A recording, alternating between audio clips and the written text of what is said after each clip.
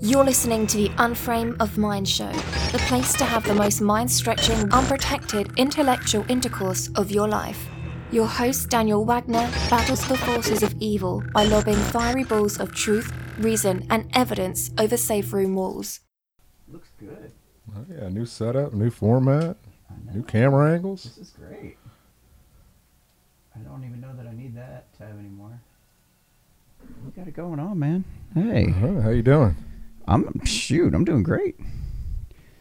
Suppose this is the part where we start hanging out. Yeah. And yeah.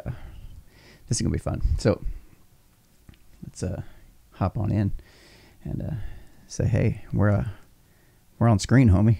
And everybody's watching you playing on your phone and shit. I know. I'm just trying to get this out there. Share, go. All right. Well, while he's over there doing that, I'd like to welcome y'all back to the Unframe of Mind show. We're here to have uncomfortable conversations without a condom, and I would say tonight's probably going to be one of the more uncomfortable conversations we've had, and I'm greatly looking forward to it. Now, just a little background. Anthony here agreed to come on and tell his story. He's got a lot of stuff that he wants to kind of get out and let the world know and let people be able to learn from, I guess. Yeah. And we were supposed to do this about a couple weeks ago, and he ended up having an accident at work. Matter of fact, if you want to tell him about it a little bit, and just give. Well, I can't really go into description because it did happen at work, but it was just an unfortunate accident where I ended up with second and third degree burns on my face. Yeah.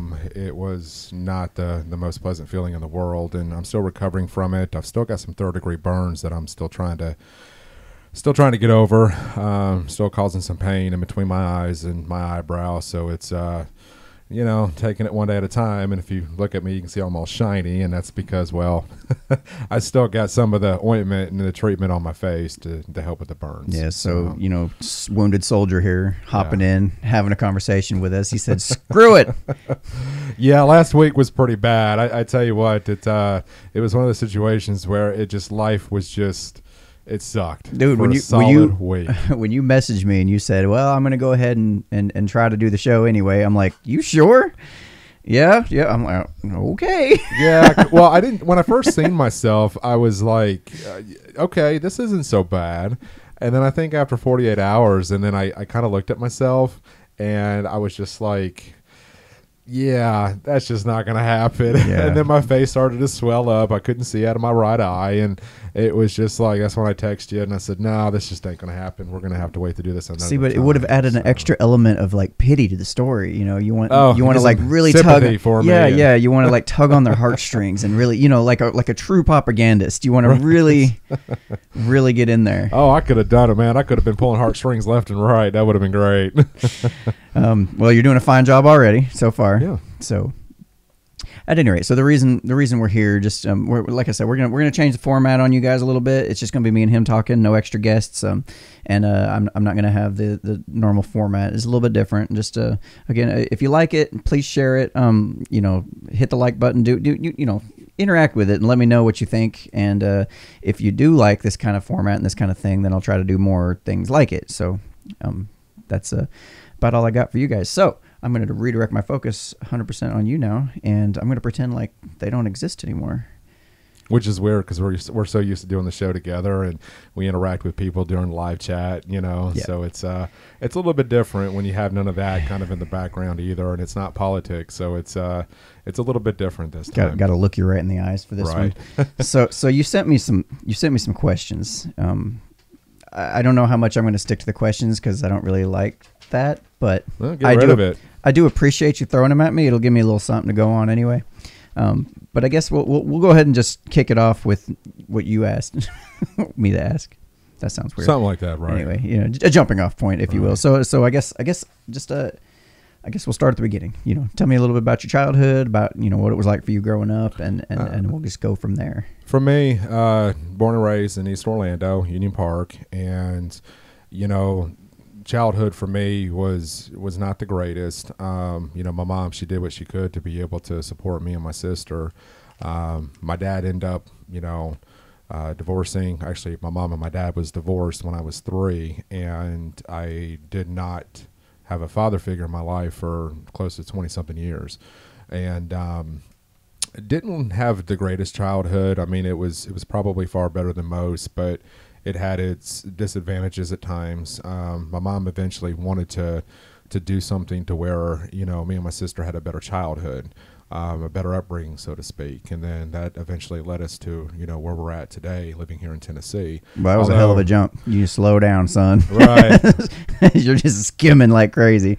And Yeah. I know there's a lot more to tell than that. So There is, you know, coming from a very diverse culture, living in Orlando, because during that time it was a melting pot of a lot of different cultures, and going to school with more than just white people. It was that's my upbringing, was being able to see people of color and, you know, different ethnic backgrounds, and it was something that, you know, I always knew. Yeah. I didn't know anything different, and you know, for me, it was a great experience, but just like any childhood, it you know, you just don't know what's going to happen one day from the next. And like I said, you know, I mean, you know, my folks did their best, or I should say my mom, to be able to raise me and my sister, and for her to have the opportunity to bring us, you know, up to Tennessee was a good thing. But then we found that later on it turned out to be more of a challenge. And so from Orlando, you moved at what age were you then? at that time, I was 10 years old. It was the summer of 91. 91. So, You were 10 at 91. Okay. Right. You're just a couple years older than me, so yeah, Right. I got you. Yeah, so it was, you know, thankfully for my grandparents, they kind of, you know, really kind of raised me and my sister. Preferably, you know, my grandfather kind of stepped up as the father figure. Yeah. He was very much someone that got me involved with cars. You know, he had a tendency of wanting to go to a lot of car shows, and then probably around 94, 95, he purchased his first street rod. And because of that, it gave me an opportunity to do something with him, you know, when I was down visiting, to help him restore, you know, one of his classics. And that for me was a pivotal turning point, because with not having a father in the picture, but my grandfather stepped up to fill that role, it made me feel good, because it kind of showed me the way I guess a man should be, or how he should treat others. And, you know, a lot of it is, you know, the way of the world is now, is that, you know, you just, it's better to have a conversation over the phone, the way, you know, when you go out on a date, and, you know, the whole, you know, the man's supposed to walk on the outside of the sidewalk, woman walks. So on the your grandpa inside. was kind of there to teach Yeah, he you was the what mentor it was, of how to be a man, and right. what to do, and how to carry yourself as a man. Right. And he, you know, as I grew up, he always told me just to be who you are, and don't let things and don't let people change you. And, you know, it's often easier said than done. You know, I mean, as we get older, we kind of want to, you know, kind of gear towards things that, you know, we want to model after, or, you know, think that we are, but we're really not, you know. So, but yeah, my grandfather was a big influence in my life, and he played a huge role in my upbringing. And, you know, I'm really proud of that, you know. So, luckily for me, at my age, you know, both my grandparents are still alive. So they moved, that's your mom's parents? It is, yeah. Yeah. So your mom moved you guys from Orlando around age 10. You guys are here in Tennessee. I assume her family was here already, is why she came back, or no? We had no family in here. We had no family here in Tennessee. All my family's back in Orlando. Oh, so how'd your grandparents come into the picture after that? My grandparents came into the picture after 91, in the basic sense of, during summer break, I went down to visit and stayed the entire summer. Oh, okay. That was, of course, when I was helping my grandfather, you know, with his builds with street rods and things of that nature. Gotcha. So that's where I kept that close connection with my grandfather, and of course the car shows and many things that we had done. So your limited exposure to masculinity was kind of like a few summer months when you're out of school, Right. And then now you're kicked back over here to Tennessee, being raised by a single mom, going to a public school, which most of your teachers, I would say, were probably female. Yeah. So you kind of had a lot of female influence in your life. You knew all about that. Yeah, because I mean that's something that I explain to people today, is that I have a lot of female friends, and it wasn't by design. It just so happened to work out that way because of my upbringing of being around my grandmother, my sister, my mom. You know, had a lot of women that were influencing my life, so it just kind of naturally, you know, geared me in that direction of being closer to to women than it did with men. Right. But I did have a lot of guys that were friends of mine later on in life.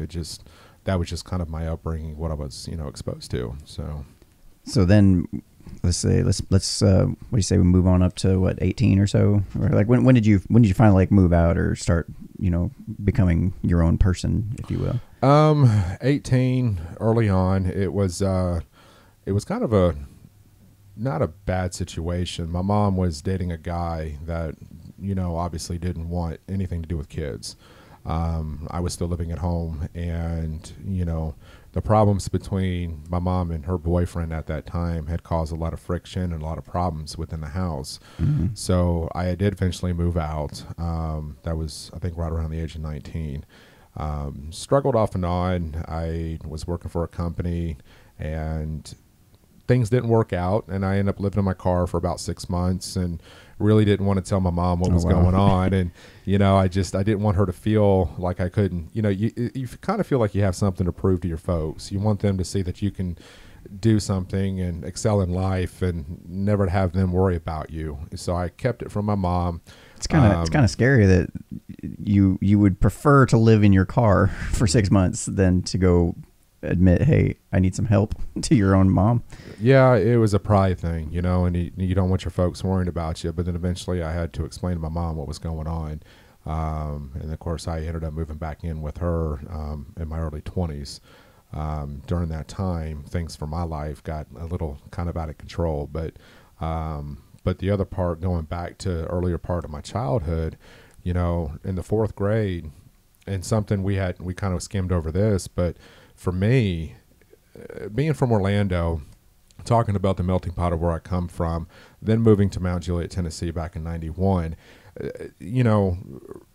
racial things in my life have never been evident. And I've always, tell people that where I come from, it was so culturally mixed that when I moved to Mount Juliet, it was like, wow, I'm living in a place that's predominantly white people, and to be, a darker complected, child, I didn't know how well this was going to go over. Actually, I didn't think anything of it at all. I thought it was just a part of life, and, okay, well, this is a different time in my life where this is my new environment. This is where we're going. Right. And it was a culture shock for me. It was legitimately different to see a lot of white people, and not that many Hispanics, Jamaicans, Puerto Ricans, people that I'm used to growing up around, and to see a school that was predominantly white people was a bit of a culture shock. That kind of reminds me of when I was coming up from South Dakota. We used to live in Rapid City, South Dakota, or Box Elder. It's a little smaller town next to it. Right. Predominantly white. I think I knew one black kid. He was cool. I didn't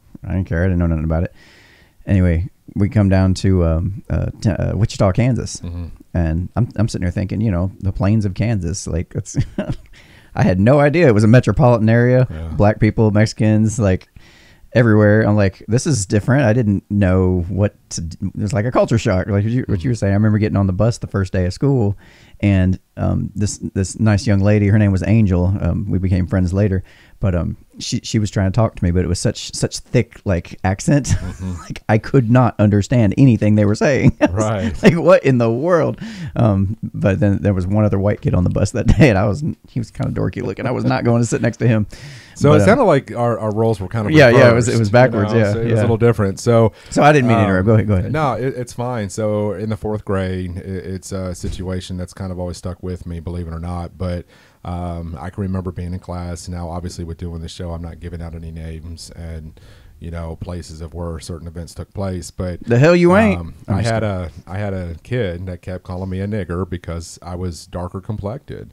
I didn't quite understand the reference at that time. I didn't know what it meant. I didn't know the meaning behind it. I just didn't understand why this kid kept calling me a name. Well, it just so happened that my 4th grade teacher was also black, and she pulled us out of the class wanting to know why we were disrupting, the class. And I explained to her, I said, and it's crazy because I remember every bit of what happened. Like, it's still so fresh in my mind.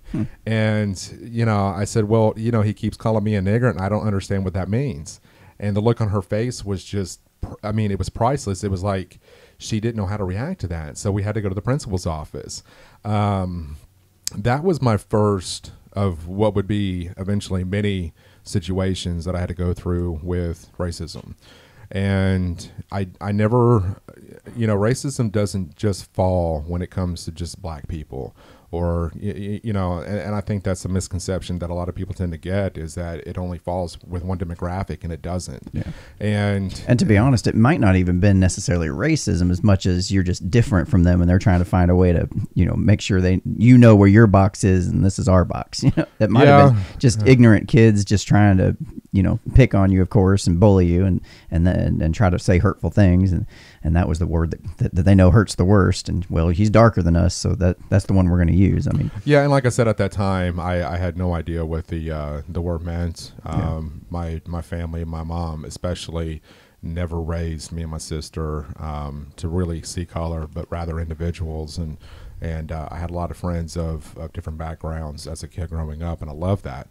And I actually kind of missed it because it's something I didn't have when I moved here to Tennessee. So as I got a little bit older, got into junior high and high school, I started to experience a little bit more with racism, from being called a wetback, sand nigger.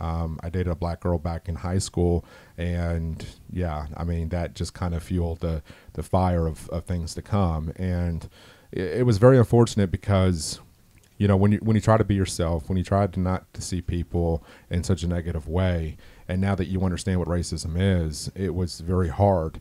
And so when I had dated this black girl, I almost kind of felt like I couldn't say anything.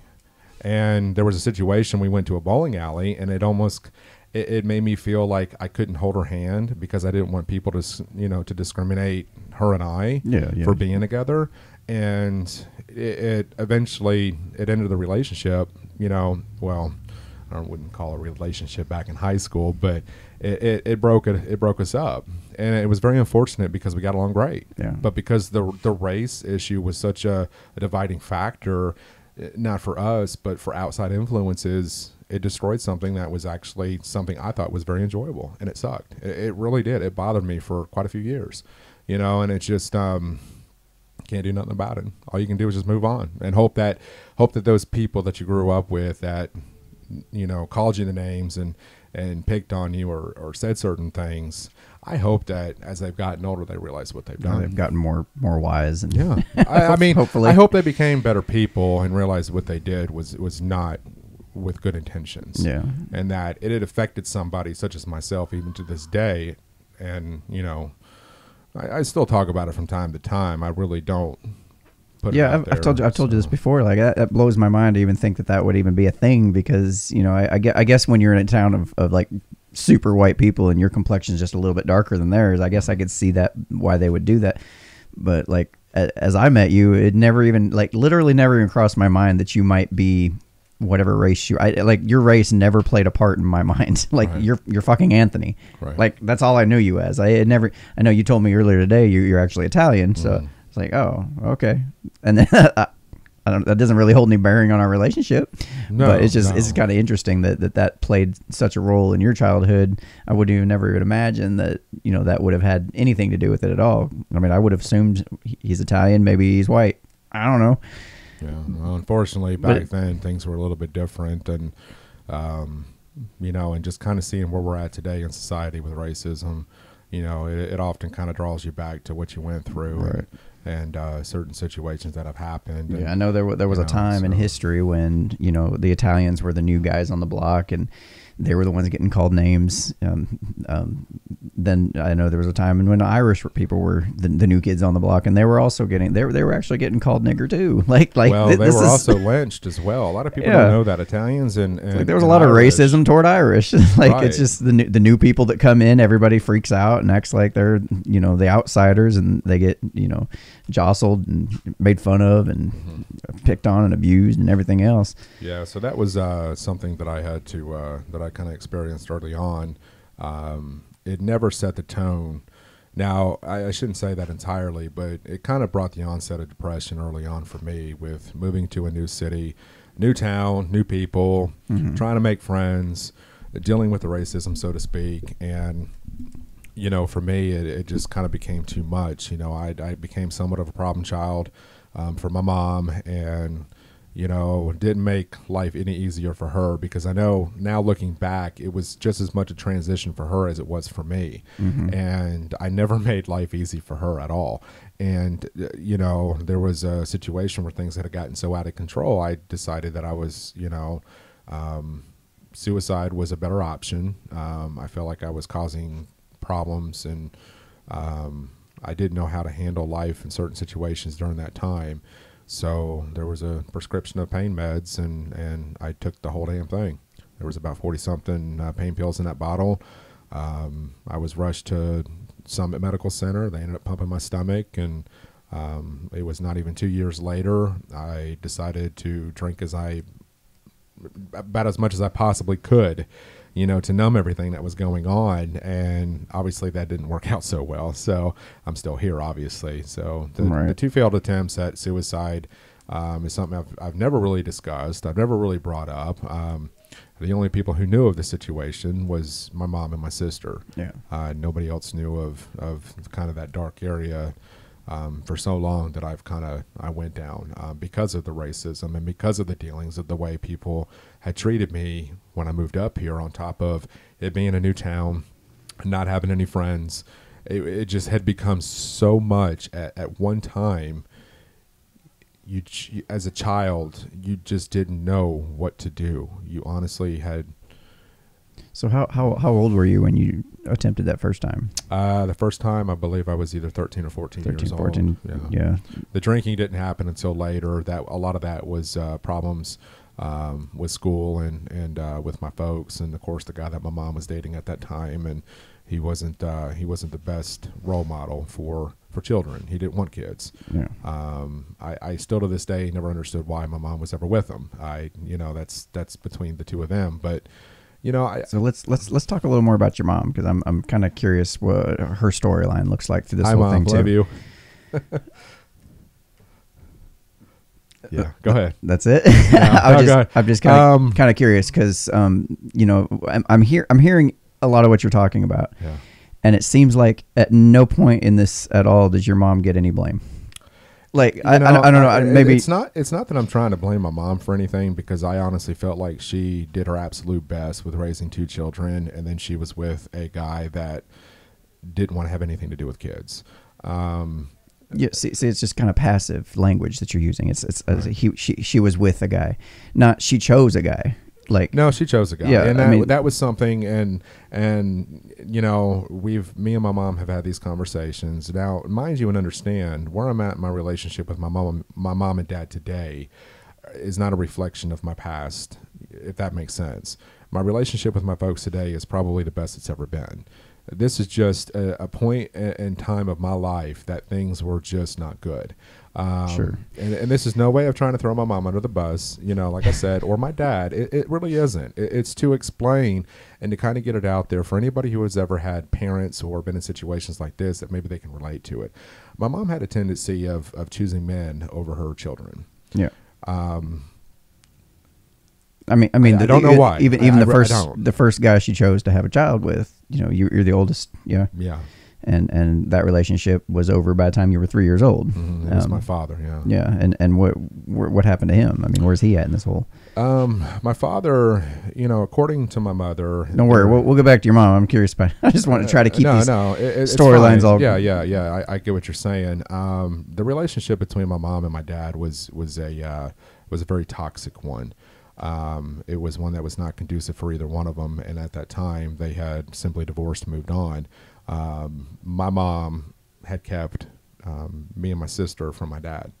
According to my dad and the conversations I've had with him, he has tried to keep in touch or try to reach out to have a relationship with me and my sister. Now, because of the things that I had learned as I gotten older about my father, mm-hmm. I had harbored a lot of resentment towards my dad, for the simple fact that, he wasn't around. A lot of baseball, basketball, dates, things that I grew up in life. I did not have a father figure. Now, mind you, knowing what I know now, it kind of, when you think back to the way things transpired, it's very unfortunate that he wasn't able to have a relationship with me or with my sister. He had a little bit of a relationship with my sister, but it wasn't to the extent that he was predominant in her life to be somewhat of an influence. Is it that he wasn't able to have a relationship with you, or is it because he was kept from having a relationship with you? He was kept from having a relationship with me and my sister. But I also kind of wonder if at times, selfishly, if my dad didn't give up because he wasn't able to have a relationship, with me and my sister. And I these are conversations that I'm still having with both my folks to this day, and trying to get through them and trying to talk about them, trying to, to understand things a little bit better. I never gave my dad the benefit of the doubt. I never gave him the opportunity to talk to me and to hear his side of the story. And as I've gotten older, I felt that it was important for him to put it out there and tell me what his thoughts were and what really happened and hear his side of the story. Because for so long, all I heard was my mom's. Right. And what was her version of things? What was she telling you as a child? He was just, he was an alcoholic, and he was very abusive. This does not depict my parents of who they are today. They are much better people. They're in better places. Yeah, you've made that point. Yeah, I just, you're really being protective here, and I'm trying to get you to open up your heart here. Yeah, I know, and not have to try to manage their feelings in this conversation. I need you. I need to talk to you, and not try to manage their emotions in this. If they can't handle what your honest to goodness experience of your childhood was, that's maybe another conversation you guys need to have. Well, I guess it comes from the extent of I have tried to build a better relationship with my mom and with my father up to this point, that I don't want to do anything to set it back. You know what I'm saying? But I also feel like I need to say something, because for so many years I felt like I've had to listen to my dad's side, I've had to listen to my mom's side, but nobody's ever asked me how does this affect you? Wait, neither one of them have been curious and asked you I just had this conversation. What was that like for you coming up? Right. I just had this conversation with my dad about 3 weeks ago. And this was before we had the conversation of doing this show. Yeah. And the one thing I told my dad is that neither one of you ever took the time to ask me, how did this affect you? How did what I did or your mother did, how did it affect you? Nobody has ever asked me that. Not once. So I got the sense that the conversations were that you did have with them were like them just trying to defend their decisions and defend their story and defend themselves. And and that's all I've heard, because and I wouldn't say the hate, but the level of dislike towards one another has always kind of kept them on that defensive side of things. And every time we've had conversations about the past or, my upbringing, it was them defending themselves. But there was never any conversation of them asking me, well, how did this affect you? Yeah. Well, see, what I'm wondering is, because it sounds to me like you're taking this whole the fact that all these kids picked on you and they were mean to you and caused you to be depressed, and you're kind of blaming that. And I don't think that's the problem. I think that's a symptom of the problem, because bullies have a tendency to be able to spot the weakling in the group. They have a tendency to find the guy that doesn't have a very good relationship with their parents and hone in on that, and then take their own frustrations at their shitty upbringing on that kid. Right. And you just happen to have been that kid. You were an easy target. And if you had a strong, until I got into high school and I got a lot bigger, right? You're a pretty big dude. So I mean, I'm sitting there thinking, if you had a good relationship with them coming up, in this case it would have been your mom, because she was the one responsible for you at that time, then the first thing you would have done is gone and talked to your mom. And these kids would have known, hey, this dude has a good relationship with his mom. You can kind of tell, you just need to carry yourself differently. I had a pretty good relationship with my parents. I never got bullied. I got picked on a little, but nothing crazy. Yeah. Never got in a fight, nothing. It's because I was not an easy target. I was able to, my mom taught me how to deal with these situations as they come up, and they never even came up. Very seldom occasion. But I almost wonder how things would have been different for you if you would have been able to go to your mom and say, and have these conversations, listen, I'm going through this shit right now. I suspect that there was some part of you that felt like it would kind of fall on deaf ears. Yeah, and that was kind of the extent of it. A lot of it was just trying to suppress a lot of my feelings as far as the things that I went through. Now, mind you, after the first attempt at suicide with the pills, I was directly admitted into Centennial Medical Center for up to I think it was 2 weeks. Right. And I was placed on suicidal watch, and this happened when I was a child, or I guess early teen.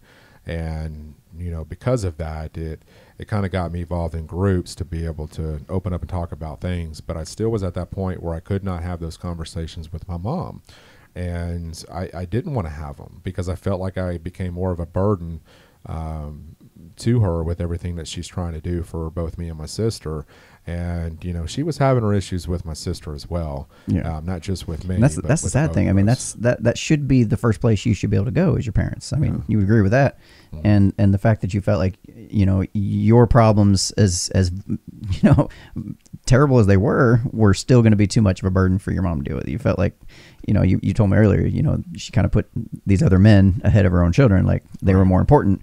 And I think on some level you knew that the whole time. Yeah. And then as, things have progressively have gotten, or, I guess as we moved on from the past, my relationship with my mom has been, absolutely great. I mean, we still had our moments where we didn't speak, but, it's still a building process between me and my mom. So what's changed since then? I mean, how do you feel like she's been able to make restitution for all that? I mean, you feel like I've learned my mom's very abrasive. She's got that Italian, just when she talks to you, she has a tendency of talking at you, and she doesn't mean any harm behind it. And for God's sake, this woman has no filter whatsoever. And anybody I've ever dated that's been around my mom is very direct and will put you on the spot and in the hot seat. She has no filter. She doesn't understand the difference of being able to talk to somebody that I'm dating versus me. And, I've had folks come to me and be just like, wow, why was she like that? And I'm like, well, you have to understand, that's just my mom. That's just the way she is. I know that now, but I've also learned how to not necessarily control my mom, but I've learned how to manage her. I know that I can take my mom in increments. I have a hard time manage her or manage your exposure to her? Probably both. Okay. Because manage your exposure to her is one thing. Managing her is a completely different thing, and that's not a good relationship make. No, I mean, you shouldn't have to manage somebody else. Like you and me sit here talk, and we get along fine. We do these shows together. We hang out. I never have to felt like I have to manage your emotions or manage you at all. I feel like I have to. I have to watch what I say. I have to be careful with how I say things.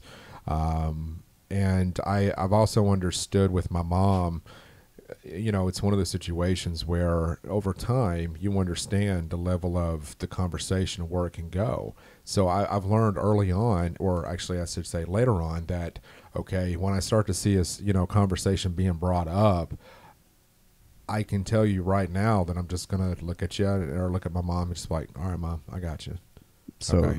You're talking about like these certain landmine conversations you have to tiptoe around and be careful not to step on them. We can talk about things like the weather and how, your sister doing and your new boyfriend, but we can't talk about the important stuff that actually matters to Anthony. Yeah. Is that fair assessment? Well, it's a fair assessment, but it also too, it's one of those situations where my mom will get on a kick with something, whether it's energy drinks or whether it's me smoking or whatever the case might be. And she means so well. She's only looking after me and my best intentions and wants to see me live a very fulfilling life. Sure. But when she gets on these kicks, she totally wants to see that. That's why she picked a shitty guy to have a kid with and then left him 3 years later. Well, yeah. All I'm saying is totally wants the best for you. I understand. Well, as things. Sorry, you sense a little sarcasm in me. I did, but as things gotten, further in life, it's just we have learned to. I can stand up to my mom and I can shut her down and tell her, look, until you start talking to me correctly, rather than at me, I'll have a conversation with you. And it's not manipulation. It's letting her know I'm not going to be talked to that way. Right. Now that's good. That's a healthy setting of boundaries. That's exactly. So by doing that, 20 minutes later, after I've hung up the phone, my mom will either text me or call me and she'll apologize. So that's progress. My mom is not used to doing that. She's not used to apologizing. She's not used to texting me and saying, okay, I'm sorry, I shouldn't have said that. I shouldn't have overreacted. She is still learning, even at her age and even at my age, we try to make the best relationship we possibly can, and we continue to work at it. Now, my father, on the other hand, there's a whole ground zero that we're still trying to build from. Now, before we move into that, I do, if you are trying to build a relationship with your mom and you guys are getting along fine and she is showing growth in this area, if you can make it work out, by all means, I'm happy for you. I'm just concerned that the amount of restitution that's needed, it may not ever be met, that you may always have her kind of walled off, at least somewhat, in your life. I do, to a certain extent, so she doesn't have to worry about me, because I do live in Tennessee now, and she's back in Florida. So there is the distance that I have to kind of keep in mind when it comes to certain situations. Oh, no, I meant like a certain level of openness that you're probably never going to fully achieve with her. I like, won't. Yeah, there's I won't. like you might get 80%. That's probably being pretty generous, but you're never going to be able to be 100% open and honest and just have that relationship that I think you might be looking around. I am curious, is this kind of behavior something that you would put up with from anyone else? As far as like relationship wise, I mean, just in general, is it, I mean, like if a friend of yours was behaving in this kind of way, or well, I was actually married to someone for 5 years that was very emotionally and mentally abusive. I'm not saying my mom was, but I also learned how to tiptoe around my ex-wife because of the way she talked to me or treated me. So I would almost say that kind of geared me up to be able to better handle my mom for later ons. And eventually I did get out of that marriage. It was very unhealthy, very toxic. But I learned that there was things about me that I could be able to do to kind of tiptoe and kind of maneuver myself around certain things to avoid conflict. Yeah. So I'm always curious about this. Is like when people talk about these terrible relationships they had, like where was, like, what kind of community did you have around you? Like where was your either your parents or your family members or your best friend or something grabbing you by the shoulders and telling you, dude, no, don't fucking marry her. She's a piece of shit. Like, I'm sure, she was pretty hot and you were thinking with one body part alone, but that's what that community around you is supposed to be for, is to like be your backup. Notice when you have the penis blinders on and say, dude, I can see the whole forest of the trees and you're looking at the one little knothole. I will say this, that there was two people in my life besides my mom they were highly concerned about the person I was with.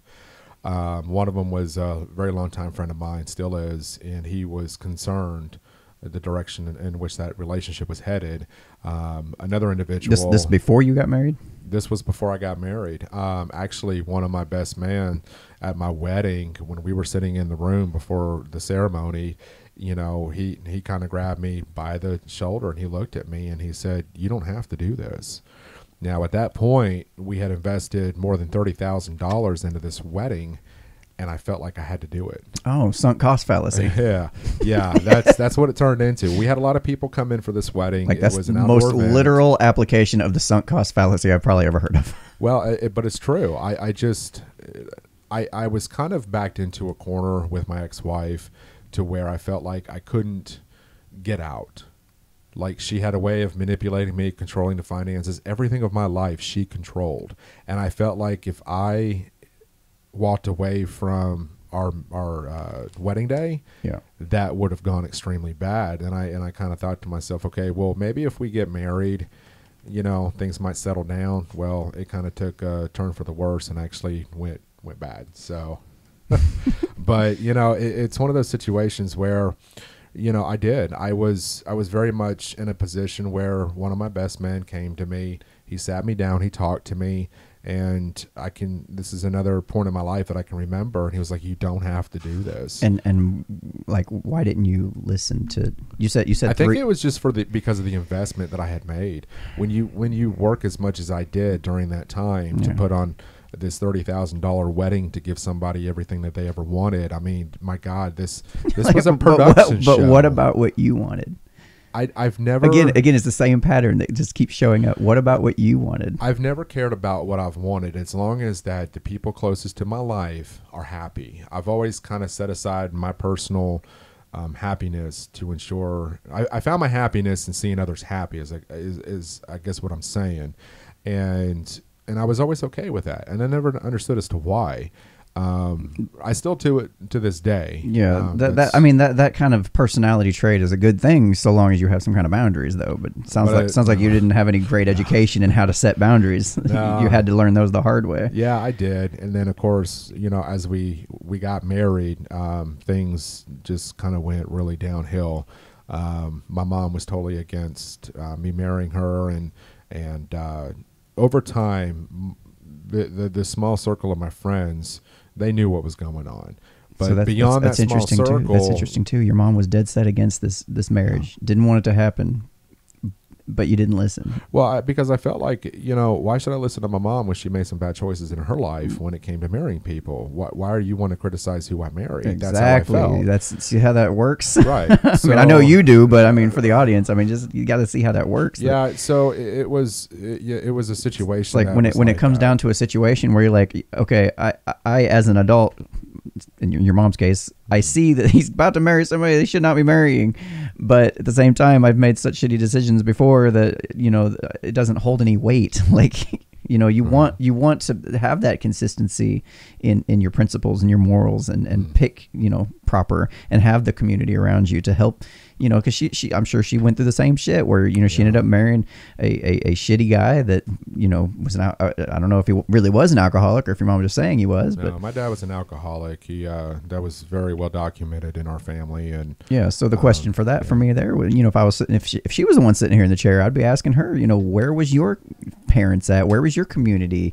How come they let you walk right into that trap? That's not great. I mean, that's a big sign that there's not a strong emotional connection between the people that you're supposed to be close to. Well, and by doing this show, it gives me the opportunity to say something without having to have them interrupt me, my mom and my dad. And I'm constantly hearing, them defend their actions and what they did. I needed to say something. They need to watch this. They need to hear me. They need to see how it affected me on a very personal level and what it was like for me growing up. And it's not to make them feel bad. It's to understand that at 37 years old, to this day, neither one of them have asked me how things affected me. And how do you feel like you've come along today? I mean, do you feel like you're still suffering with a lot of that shit or still trying to kind of deal with it? Or you feel like you've kind of grown past all that? I've grown past a lot of it, and I think the reason why that is because I had to accept a lot of things in my life that I felt like I didn't have to, but I needed to in order to move on. Mm-hmm. It has made me a better man. It's made me a better father. I have a great relationship with Kelly. Taking away from what happened between my mom and my dad being absent has allowed me to always focus on my relationship with my daughter. At 11 years old, at Kelly's at now, I was going through a hard transition in my life. I was moving up to Tennessee, or I was in Tennessee at this point at her age. And I can just vividly, I can really remember what all I went through during that transition of my life. Mm-hmm. And Kelly doesn't have that. She has her father. She has her mother. We have a great relationship. I have a great relationship with her mom. We get along great, but it's always been with Kelly in mind, And so I'm just curious, if you guys are getting along so well and you're so great right now, why aren't you guys together? No, that's just... It was one of those situations when we got divorced. We were just totally two different people. That we got together early on and back in my early 20s, and it was one of those situations where it really didn't seem to flow for us, and we just eventually parted ways. All right. So we were young. It didn't seem to flow. We were two different people. That just sounds like complete hogwash and excuses. No, that was actually the truth. I'm really looking for something a little deeper here. No, I mean that. Or was I could give you more. Was that just the logic of a 20-year-old trying to? No, it was just she had different areas of her life that she wanted to go. I had different areas of my life that I wanted to go, and they just didn't seem to align at all. And you guys put your goals ahead of Kelly's in this case. I wasn't in love. I mean, because ideally the best thing for your daughter would have been for her parents to stay together. It's the safest place for any kid to be, or I realized as I had gotten older, I was no longer in love with her mom. Right. And I wasn't going to find myself in a situation to where I was going to stay with somebody because of a child. Yeah. So that's so not what? conducive So what? for me. So what? No, I won't do that. I mean, I get you're not in love with her, but I mean, you did make the decision to, do. You had a kid with her. You have a responsibility to that kid before you have responsibility to anybody else. I know I'm putting the screws to you here, but no, that's fine. It's just I would just argue that the excuses you kind of gave and threw out there are very, it repeats that pattern that you got so angry at your mom for in a way, and maybe that needs to be something to consider as well. The fact that you kind of put your own needs ahead of your daughter's, the same way your mom did with these men over how she felt. Then I would have felt like my mom was, and I would have felt like what my mom had done, that I was choosing to stay with somebody who wasn't good for me. My ex-wife, Kelly's mom, we were just on two different paths in life. And that was okay. I was okay with it. She was okay with it. It was agreed upon. But we always wanted to make sure that we protected Kelly. And Kelly was very young at that age. So this is the only relationship that she has ever seen between me and her mom. And it's been a good one. We get along great. So as long as we get along great, we're there for Kelly. She's taken care of. She's had a wonderful life. Yes, don't get me wrong. I've met your daughter, and she's fantastic. Mm-hmm. She's very well behaved, well mannered. Has a nice attitude like yours. A little sassy, and that's to be expected from a young lady about her age.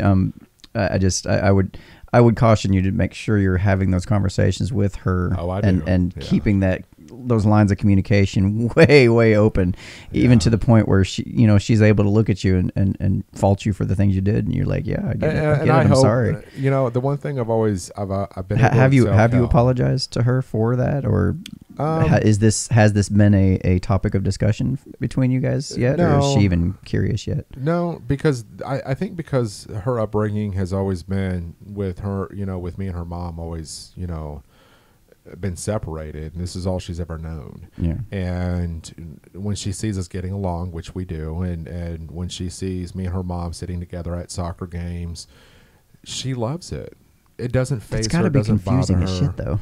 No, not really. I mean, I'm just trying to picture, look, my parents aren't together, but they seem to really like each other. They seem to be getting along. And I think as Kelly gets older, I will then have those conversations with her, and I'll explain to her that, you know what, baby, it didn't work out between me and your mom, but we're good friends.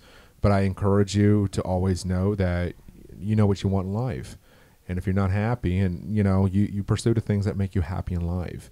And don't stay with somebody for the wrong reasons, because ultimately you're not going to be happy. You're going to drown yourself in misery. So I had to take a little bit of my own words and think about that when it came to, obviously my second marriage. And unfortunately, and Kelly, also probably don't have kids until you're absolutely sure you're with the right person.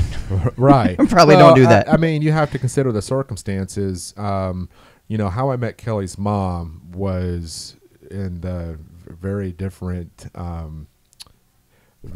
way of life. What's this about? I will put it to you this way. Her mom was in the entertainment business. We'll leave it at that, because I don't ever want Kelly really knowing what all her mom did. And before I met her mom, I was, like I said, I wasn't the best looking kid in the world, so I kind of used my personality to kind of get what I wanted. And that was when I learned that early on, I used it to my advantage, and I started to really date some very beautiful women. And when I figured out that my charm and my personality seemed to work and get me what I wanted, I kept doing it. Next thing you know it, I'm dating these beautiful women. I'm going to these sex parties, these swinger parties, and all this was before Kelly and, of course, her mom, but that's what led me up to meeting her mom. Right. Was because of the lifestyle that I lived and the things that I went through and the people I had met, and a whole underworld of a whole bunch of people making shitty decisions. Back then, if people only knew how big the sex scene was in Tennessee, it would blow your fucking mind. I had no clue at that time myself either, and when I was exposed to it, it become an addiction for me. I had became addicted to women, and I had became addicted to that lifestyle. Yeah. And this went on for about 3 years. So for me, it was just, I think meeting her mom kind of settled me down and wrote me into, okay, you got that out of your system. Let's move on with life, and just kind of go from there. So that's, yeah. What in the world? But her mom, but I tell Good you what, Lord. though, and I tell you what, she has a wonderful mother that has always done the best that she can with Kel. I have always backed her. If she needed something here or there, you know, I mean, it's just, we have made it the most healthiest relationship we possibly can. And it's evident when you see Kelly with me, when you see her around me, when you see her interact with me. She loves her dad. She loves her mom. She's got a great childhood. But I've always told her that And if there was anything that she ever wanted to talk about, that she was always welcome to do it. Now, that backfired on me this past February for a conversation I wasn't ready for. And Kelly had just turned Let me 11. throw in real quick. It is great. I'm assuming that neither one of you are shit talking the other one, No. so that definitely helps a lot, because then she doesn't feel like a go between her parents, like she's a pawn being thrown back and forth. You know. No, there's been times where Kelly's had soccer games, and after the games, I would go back to her mom's house, and me and Kelly would kick the ball around in the backyard. I mean, that's just it's the level of comfort that I want to make sure my daughter has. Now, with that being said, as a single man now, it is very hard for most women to understand my relationship between me and her mom, and that we do get along so well, but there's never anything there. But going back to the conversation, Hell, I'm having a hard time understanding it myself. But go on. but it works. But it's always with Kelly in mind, is to make sure that she sees her mom and dad get along. So what was this conversation that you weren't prepared for? Oh, yeah. Before I threw you off track there. I'm not going to get into specific details. I'll let you use your own imagination. So Kelly had reached a certain point in her life where Mother Nature kind of took over. And I was sent a text message. Please don't go there, because God forbid my daughter ever sees this. I don't want to embarrass her. But her mom texted me. I had a conversation with her over the phone. I asked her, well, how's Kelly handling it? How is she doing with it? Yeah. Is she okay? Is she embarrassed? And she said, no, she understands. We already had the talk, yada, yada, yada. So we, the second time I pick up my daughter, this was about a month later after she started, and she was on her period for the first time with me. And I'm so proud of you. You just said it. I know.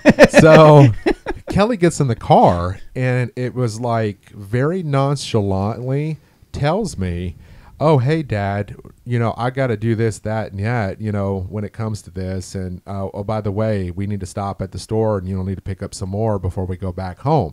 It was a conversation I was not prepared for, completely blindsided me. And I'm like holding onto the steering wheel, and I'm just like, did she really just have this open of a conversation with me? But you know what that taught me?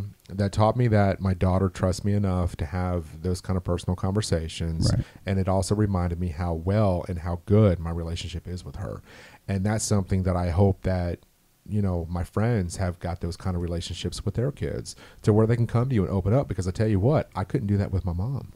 Yeah. When I was going through all my shit. This is fantastic that you're able to have that kind of relationship with her, even despite everything else that's happened. So it's just seeing the progress throughout my life and my relationship with my daughter. I'm able to undo a lot of things that I went through. Yeah. And life is about having the ability to not make the same mistakes twice, or the ones that our parents made. Oh, Jesus, I'm still going to make mistakes. I'm still going to falter at times, but we're human, and it's okay for us to slip up. I mean, as long as we learn something from it, it's okay. So, yeah, I mean, that's kind of my relationship with her mom, and where it's at today. And so how do you handle discipline and that kind of thing with her? Kelly has never really been a problem child, which I was a huge problem child for my mom, which almost kind of scares the living shit out of me, to be honest with you. At 11 years old, I can think back to the things that I did, and seeing where she's at now. She's very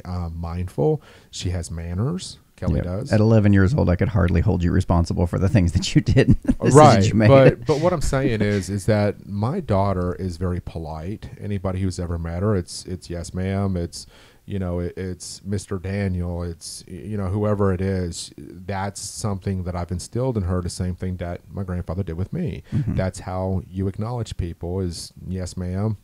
No, ma'am. Yes, sir. No, sir. Yeah. Things of that nature. Southern charm and manners. Right. But anybody who has ever been around Kel will tell you the exact same thing. She's a very good kid, which I've never had any problems out of her. Although we are starting to get into the teenage years, Are you that's telling yet to me be determined. that you've never had to spank this child? No. Are you never. telling me that it's not necessary to spank children to No, raise no, them no, right? no. Because trust me, I've had the belt across my ass a few times, and it straightened me up. But I will tell you this: Kelly has never been that kind of child.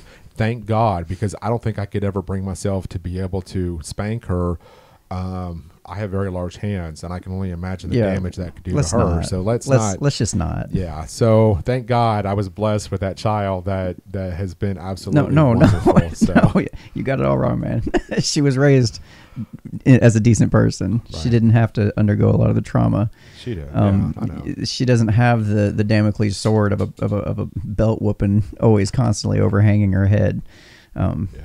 We're gonna have to have a conversation about spanking at some point in the future, but just suffice it to say that I don't do that with my kids. I used to, because that's how my parents did it, and ever since it's changed, our relationship has also improved. That's good. Exponentially, not just a little bit, like exponentially, and it's hugely evident. The same way your daughter's very well mannered and behaved. We just went on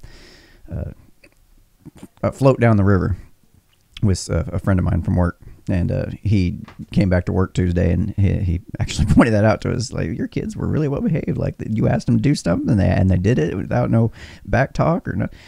Like, yeah. So I was just curious. I have found how you handle her with that. I don't believe in discipline to that nature. I mean, unless she is totally out of control, then I may have to take other avenues. But I have always been able to pull her to the side, sit her down, talk to her, and say, why did you do that? Okay, now this is the effects of what you just did. Mm-hmm. This is how it affect other people, including yourself and me. You need to learn something from this. But because I have such a deep voice, and because when I elevate that voice, at times it could be a little intimidating. Mm-hmm. So, and I know this about myself, and I know when I do raise my voice a little bit, it's intimidating for her, and she quickly kind of snaps too, and she's like, oh, okay, well, yeah, what's going on, Dad? What's up?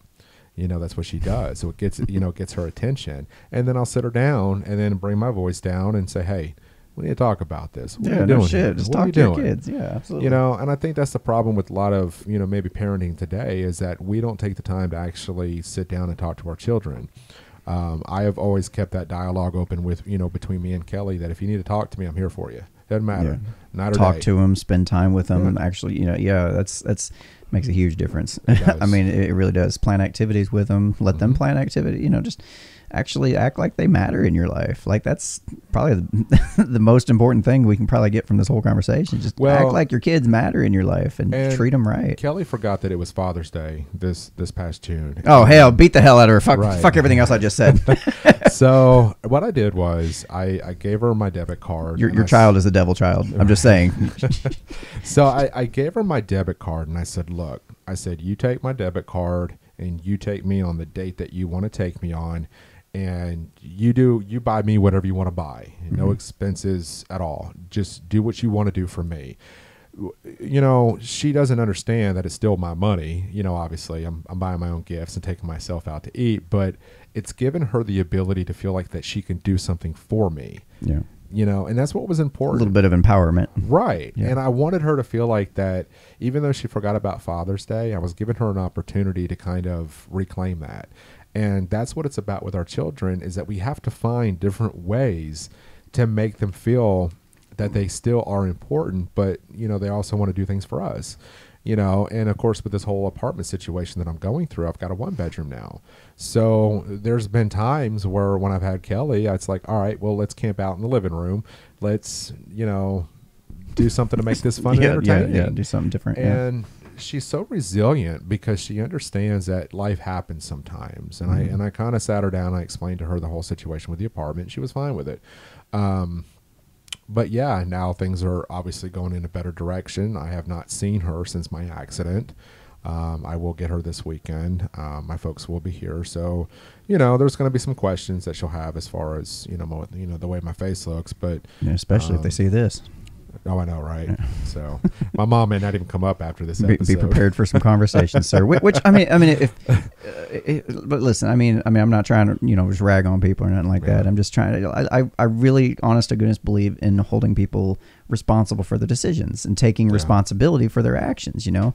And the more you can do that empowerment thing you're talking about that you're trying to offer your daughter, that's a huge change. I mean, if you can sit there and go, wow, I really do have some kind of impact in my world. Things don't just happen to me. I don't just happen to end up in these relationships with shitty people. Like, I can make decisions. That's great. I think if a lot more people would take on that mindset, that we might actually see some huge progress towards something more positive, especially when it comes to raising kids. Like, quit telling yourself all these lies about how life happens to me. It's what it is. Let's stop. Yeah, it's so frustrating hearing people talk like that, and it's like, no, dude, you made a decision. Right. Yeah, it was a shitty one, but you made a decision. You had the power to choose it to begin with, and you have the power to change it now. It's like you have the power. Like, own that. Yeah, so kind of where I'm at today with things is, I've got a great relationship with my daughter, and, the relationship with my father is still yet to be kind of determined. Him and I are very opinionated individuals. He has his beliefs on religion, politics, and whatever else. But, we've also learned, too, when we talk to each other over the phone or see each other in public, we try not to dive into those conversations. Oh, shit. Yeah. More landmines you can't step on. Well, no, I mean, trust me, it's for the better. And, I need to kind of really focus on other areas of my life with my father rather than just political things and religion topics and things of that nature. And I need to really kind of start building on something with him. Yeah. I have never given my father a fair chance to really do that. And, that's an acceptance thing for me that I have to be able to start accept, is the fact that he is my father. He's the only father I have. So I need to establish some kind of relationship and let him say what he needs to say, get it out there, and have that relationship. But the most important thing is, he couldn't have a relationship with me, but he has the opportunity to have one with Kelly, his granddaughter. And that's something we kind of discussed and covered. And I told him, I said, look, that's true. You may not be able to recover the past with what happened with me, but at least you have the opportunity. She's 11 years old. You can have that relationship. And I have never denied my father the right to have Kelly at any point in time. And I've told him that. I said, if you want to get her, you're more than welcome to, and I put that out there for him. What he chooses to do with that is completely up to him. If he chooses not to see her, spend time with her, I can't do anything about that.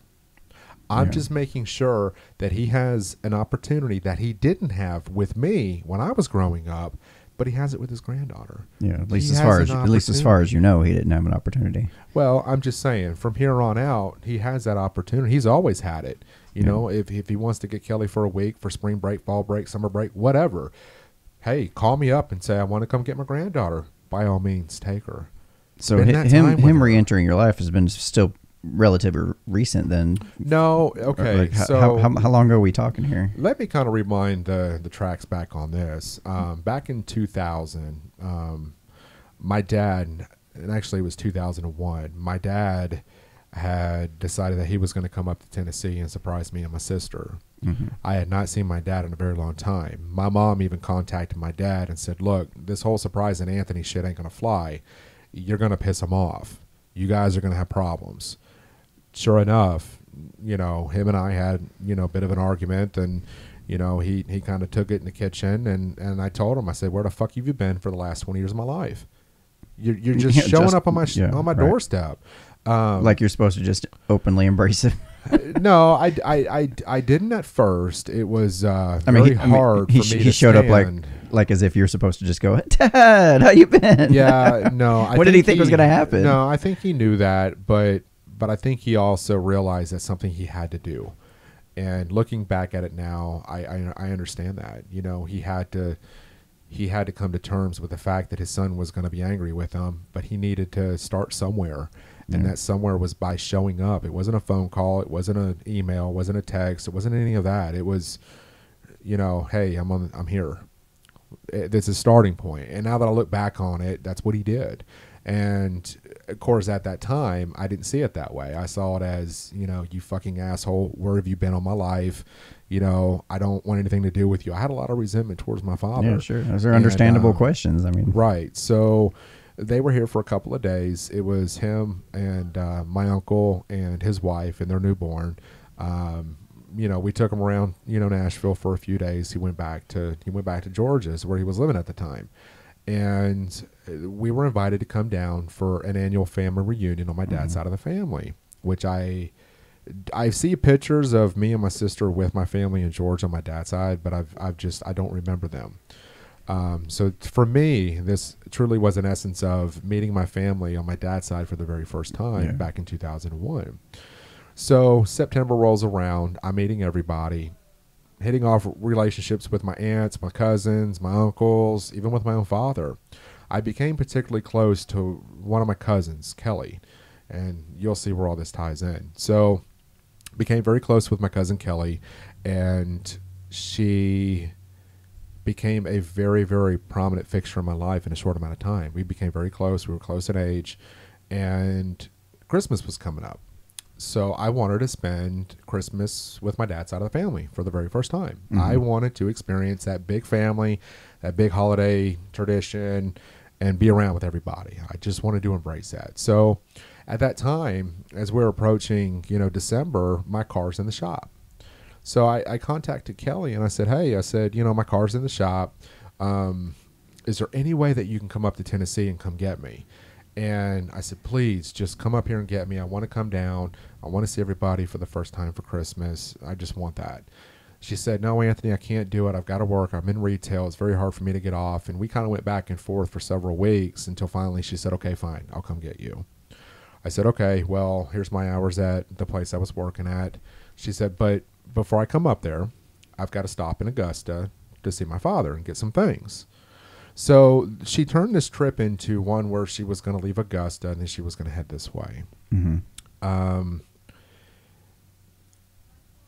The 14th of December, I had talked to her that morning. She sent me an email and she said, hey, I'm headed that way. And I had worked that night, and I told her, I said, okay, well, I'll see you when I get home. I don't like where this is going. It's not good.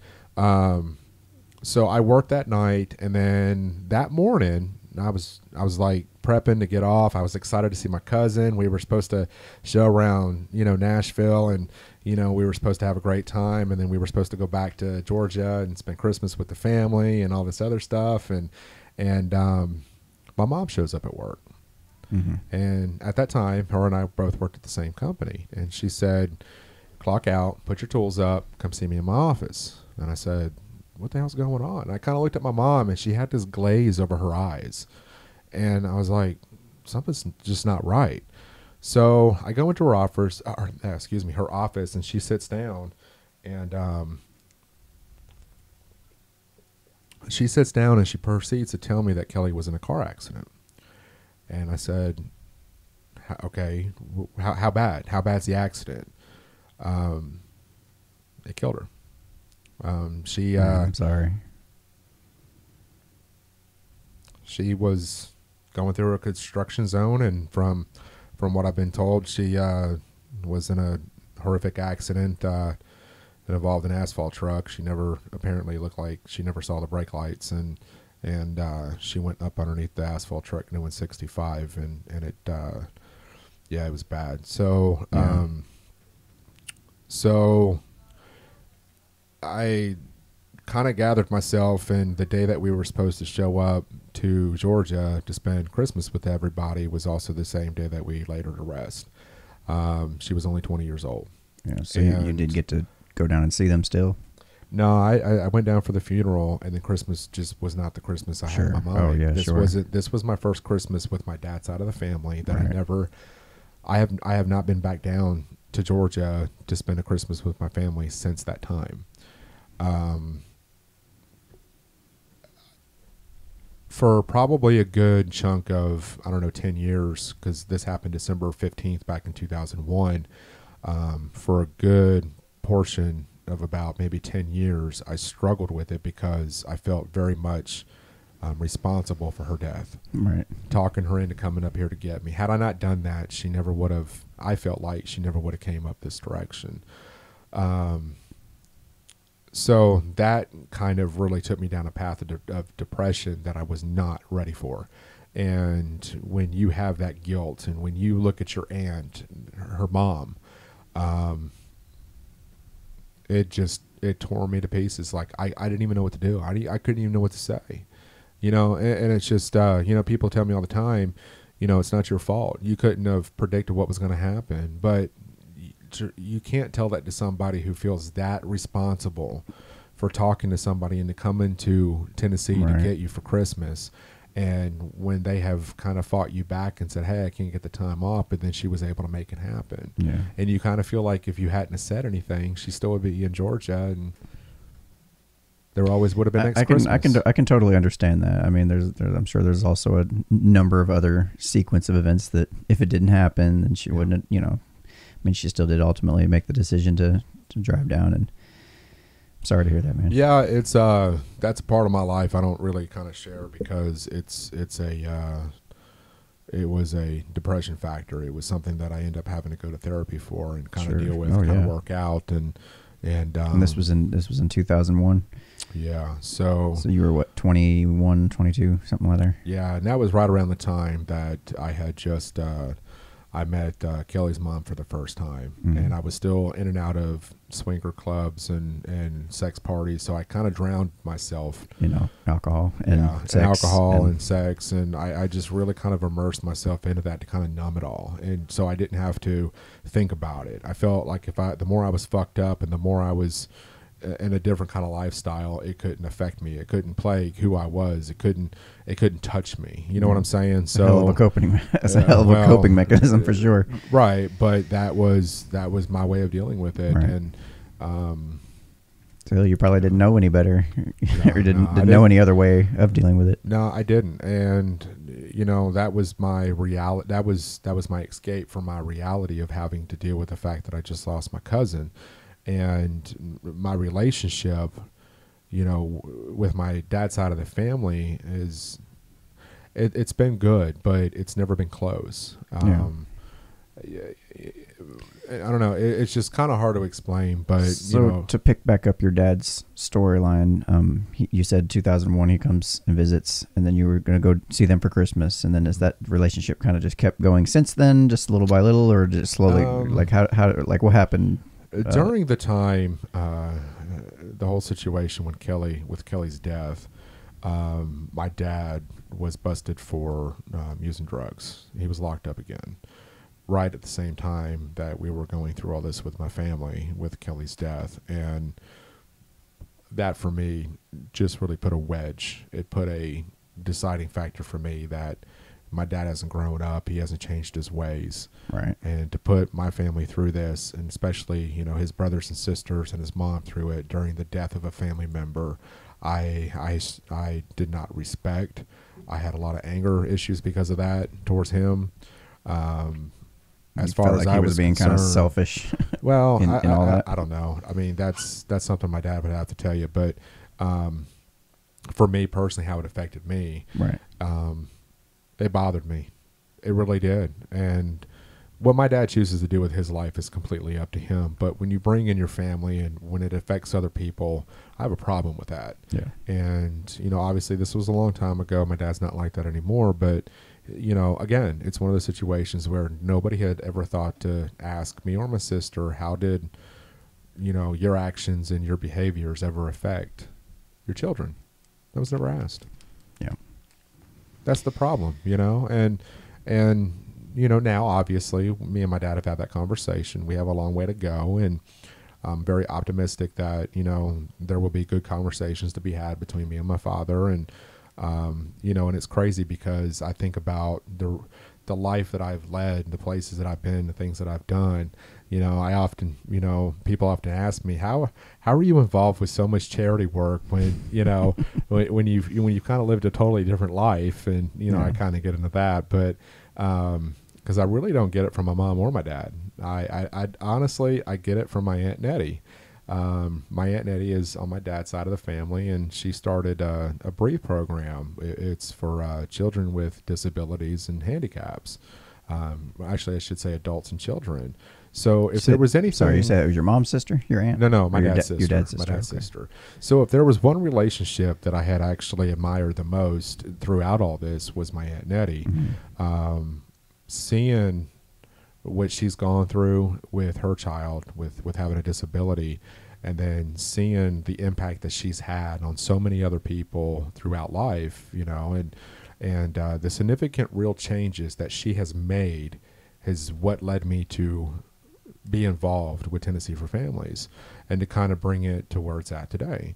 Obviously with a lot of help of other people, but here recently that's kind of changed, but so moving forward, like what kind of, like in a perfect world, what would you imagine your relationship with your parents would be like if everything went 100% your way? How you imagine it? What would that look like for you? With my mom to be a little bit not so aggressive towards me, and with my sister, I do wish for that. As far as my father's concerned, he has every opportunity right now to make the best of his relationship with me, my sister, and both of his grandchildren.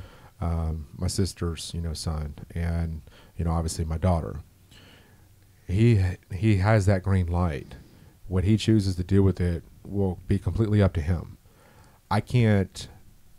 I'm just talking hypothetically. I would, in a perfect world, I would like to see him have my daughter more, spend more time with him, be a grandparent, and develop a relationship with. I'm not worried so much about my relationship between me and my father anymore as I am more concerned about my relationship with my daughter and her grandpa.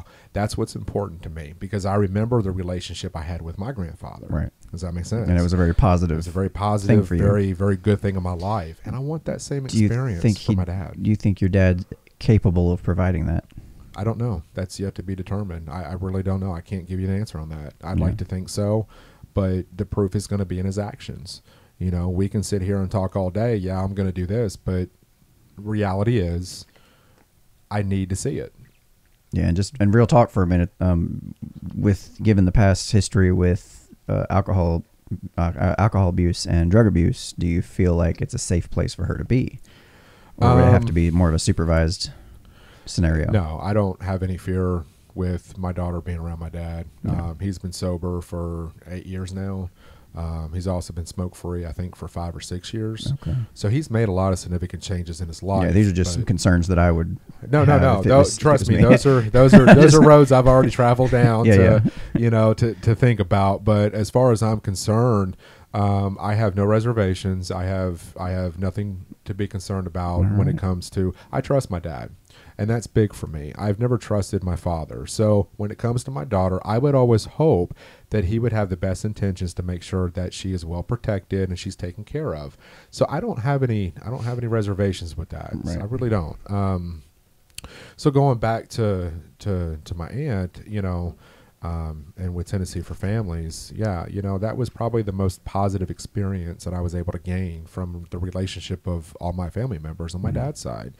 And it's one that I've been very blessed to have, and just kind of watch her program, her, nonprofit really take off, and seeing what she's done with the Tim Tebow Foundation and the Night to Shine. They have a prom for adult special needs, children and adults. And it's a very wonderful feeling where her heart is. Yeah. And where my heart is. And it's like, it's the coolest thing in the world because we have so many visions between the two of us, and we've had many conversations about where we want to go with things.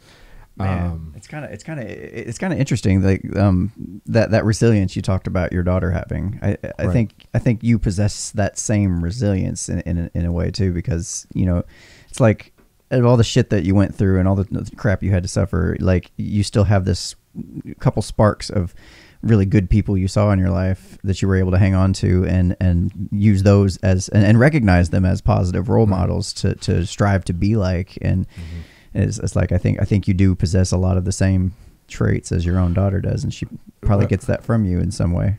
Well, for me, I've always kind of gravitated towards children. Children are big for me. I've had not the best childhood, but I don't ever want to see kids suffer. Kids are very important to me. I've spent a lot of time with different organizations, giving back. I've spent a lot of time up at Vanderbilt Children's Hospital.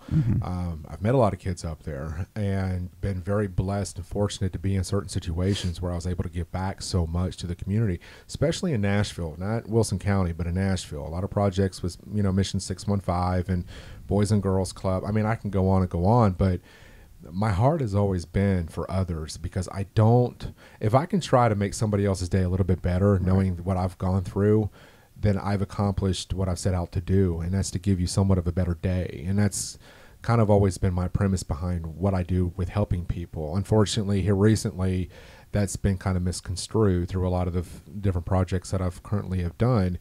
So I have felt like my heart is no longer where it needs to be with Tennessee for Families. I've given it a lot of thought, and because of the area that I'm in now, with being in Murfreesboro and the travel back and forth to Lebanon and Mount Juliet all the time, it's just way too much. When we did Texas, that was an incredible thing, and that's what I want people to know is that we helped a lot of people. And if it wasn't for all the people that came together collectively to be able to help so many, what we did wouldn't have been possible. Tennessee for Families is not a one-man show, never will be. It's collectively done as a group, and that's it. Yeah, it has to be. It has to be. Yeah. And I will always encourage people to always, when people from Tennessee for Families ask to step up for people to help, I'm always going to encourage you to please help them out. I'm going in a different direction in my life. I need to do something that I've got more creative control over. I want to take my giving back and what I've seen my aunt do and what I've seen what Tennessee for Families has the possibilities of doing and becoming. I wanted to make it my own. I don't say that in a selfish way. People don't know my heart. And that's okay. They don't know what I've been through, and that's fine. But I want to be able to share my experience with what I want to do in life with people who share the same visions, the same ideas, and the same heart. That's what I want to do. And I can't tell you what it's like for me to be around those people. I'm not saying they're not with Tennessee for Families. Yeah. Logistically. I could tell as far as, that goes, is that you're the kind of person that's going to be able to pull it off. You're the one that's like going to take action. If you say you're going to do something, you're going to do it. Well, logistically. So if anybody can do it, it's going to be you. Well, and I appreciate that. But logistically, it didn't make sense with me living in Murfreesboro, with the core foundation of where Tennessee for Families is based out of is Wilson County. The logistics behind it didn't make sense. And as I've said, and I'll reiterate, that if you think about it, I couldn't drive. It's 38 miles one way. Yeah. It's a lot of driving. So let me try to see maybe, is there any other thing that we haven't touched on that you want to make sure to talk about tonight before we wrap up? No, I think that's pretty much it. I think the extent of it was it was kind of in the premise of kind of what I went through with my childhood and kind of where I'm at today, and I know we can probably talk about more, but I mean, what's not to say we can't do another show. Now, sure. I think we covered everything. Well, and I would like to close out with this. We live in a society today where people don't look after one another. We don't check on one another. And I've kind of talked about this in a video that I've done. And when I went through my experience with being burned, it was pretty bad. And I don't think people quite understand the extent of what I went through and how much painful. Emotionally. Well, I mean, obviously physically too, but there was an emotional element that went along with it as well. When I went through this, it really kind of opened my eyes. It kind of closed it for one day, if you want to be a smart ass about it. But I was not going to go there. Yes, you were. No, I wasn't. You were. You got me. I know you will, Daniel. But I tell you what, it made me realize a lot of things about myself and the people I surround myself with. Mm-hmm. People that were there for me were there. People I thought that were going to be there for me never showed up, and that's okay. Life is about change. Life is about decision makings. Life is about purging people that no longer bring anything to the table. I have no hard feelings towards those people. I wish them well, but the life I'm going in the direction I want to go is far greater than the purpose you serve. Mm-hmm. A lot of people in friendships today, They have a personal agenda. They want something from you. I don't want anything from you but your heart. Be a good person. Be a good role model. Yeah. Be a good parent. Get back to the community. Make the world a better place. Just be a decent individual. Mm-hmm. Now, we all have our faults. We all have our hang-ups. We all have our mishaps. Not me, bro. Yeah, Not me, you're bro. perfect. I'm But fucking perfect. the point I'm trying to make is that as you get older, you start to develop and you start to understand what that small circle starts to mean to you. Yeah. And I have a lot of acquaintances, I have a lot of friends, but I don't have a lot of close friends, and I prefer to keep it that way. There's a lot of good people out there, but as I move on to other projects in my life, these are things that I need to be able to have in order for me to excel with future projects that I do with what I'm going to launch next year. And I want genuine hearts. That's all I want. Your friendship is going to be there, but I just want you as a decent human being that if I needed something or if you needed something, I'm going to be there. Yeah. That is something that is so lost in this society today. And it's something I didn't have growing up. I didn't have anybody there for me when I was called a nigger. I didn't have anybody there for me when I went through the shit that I went through. Right. But I tell you what, when I went through this accident, I had more people reaching out to me than I've ever had before. It was mind-blowing. It's like, and you're wow. like, wait, whoa. It's like, I did not expect that. Right. I didn't expect that. And it was a very comforting feeling to know that people had my back. It seemed like for a minute there you kind of went through a real dark moment in the middle of it, and then maybe But once you saw that other people were like reaching out and giving shit, basically. That dark moment's to be expected. We're all going to go through one. I mean, no matter what the situation calls for, it's okay for us to have a dark moment.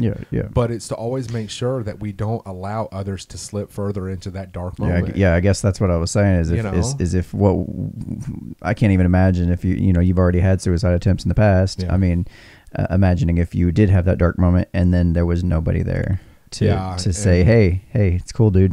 And I've been we love you. You're good. I've been very fortunate and blessed in my life recently to have the people that I do. Mm. I can't thank my friends enough. I can't thank my family enough. With my family not being here, my friends really kind of showed up and rallied around me, during what happened here recently. And it was easier for my mom and my dad to say, you know what, he's got a great core of people there with him. He's going to be okay. So. Well, I think that's a good note to wrap up on. If you all like this kind of thing and you want to see more of it, I would definitely love to do more of them because I really think, we can talk about politics all day long. We can talk about all sorts of... We're still human. We all go through things. Yeah, we enjoy talking about, all the latest, debacle Trump's done or the Russian scandal. Those are fun topics to talk about. But when you get right down to it... We're still people. We're fathers. We're friends. Yeah, and we don't have control over that. We don't have any control over that. If any, we have zero control. So basically what I would like to do is have, more focus on conversations with people like you, telling your story, having those conversations and having them in such a way that you can actually take something away from it and use that to impact your own life. Like this is like, I don't know how many people are going to end up watching this and seeing what you went through. And they'll hear us talking about the different things that went down, and they'll be able to connect the dots in their own lives, and be able to start having those conversations with people and saying, "Hey, I don't really have good conversations with people around me. I should probably do that." And I think that's another thing that's hugely missing. The thing for me is we are so the people today of we don't want to bother people with our problems. So, and this is something I've often thought about is.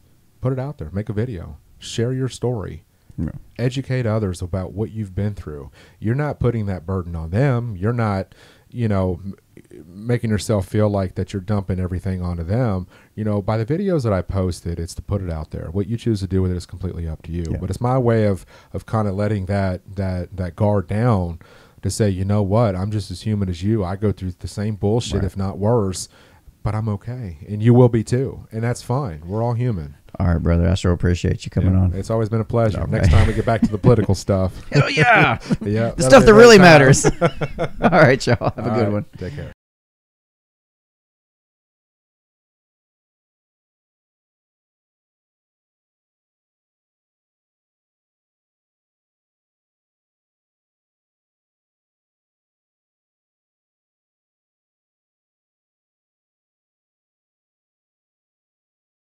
Wow, was that not the best ideagasm you've ever had? Want to do it again?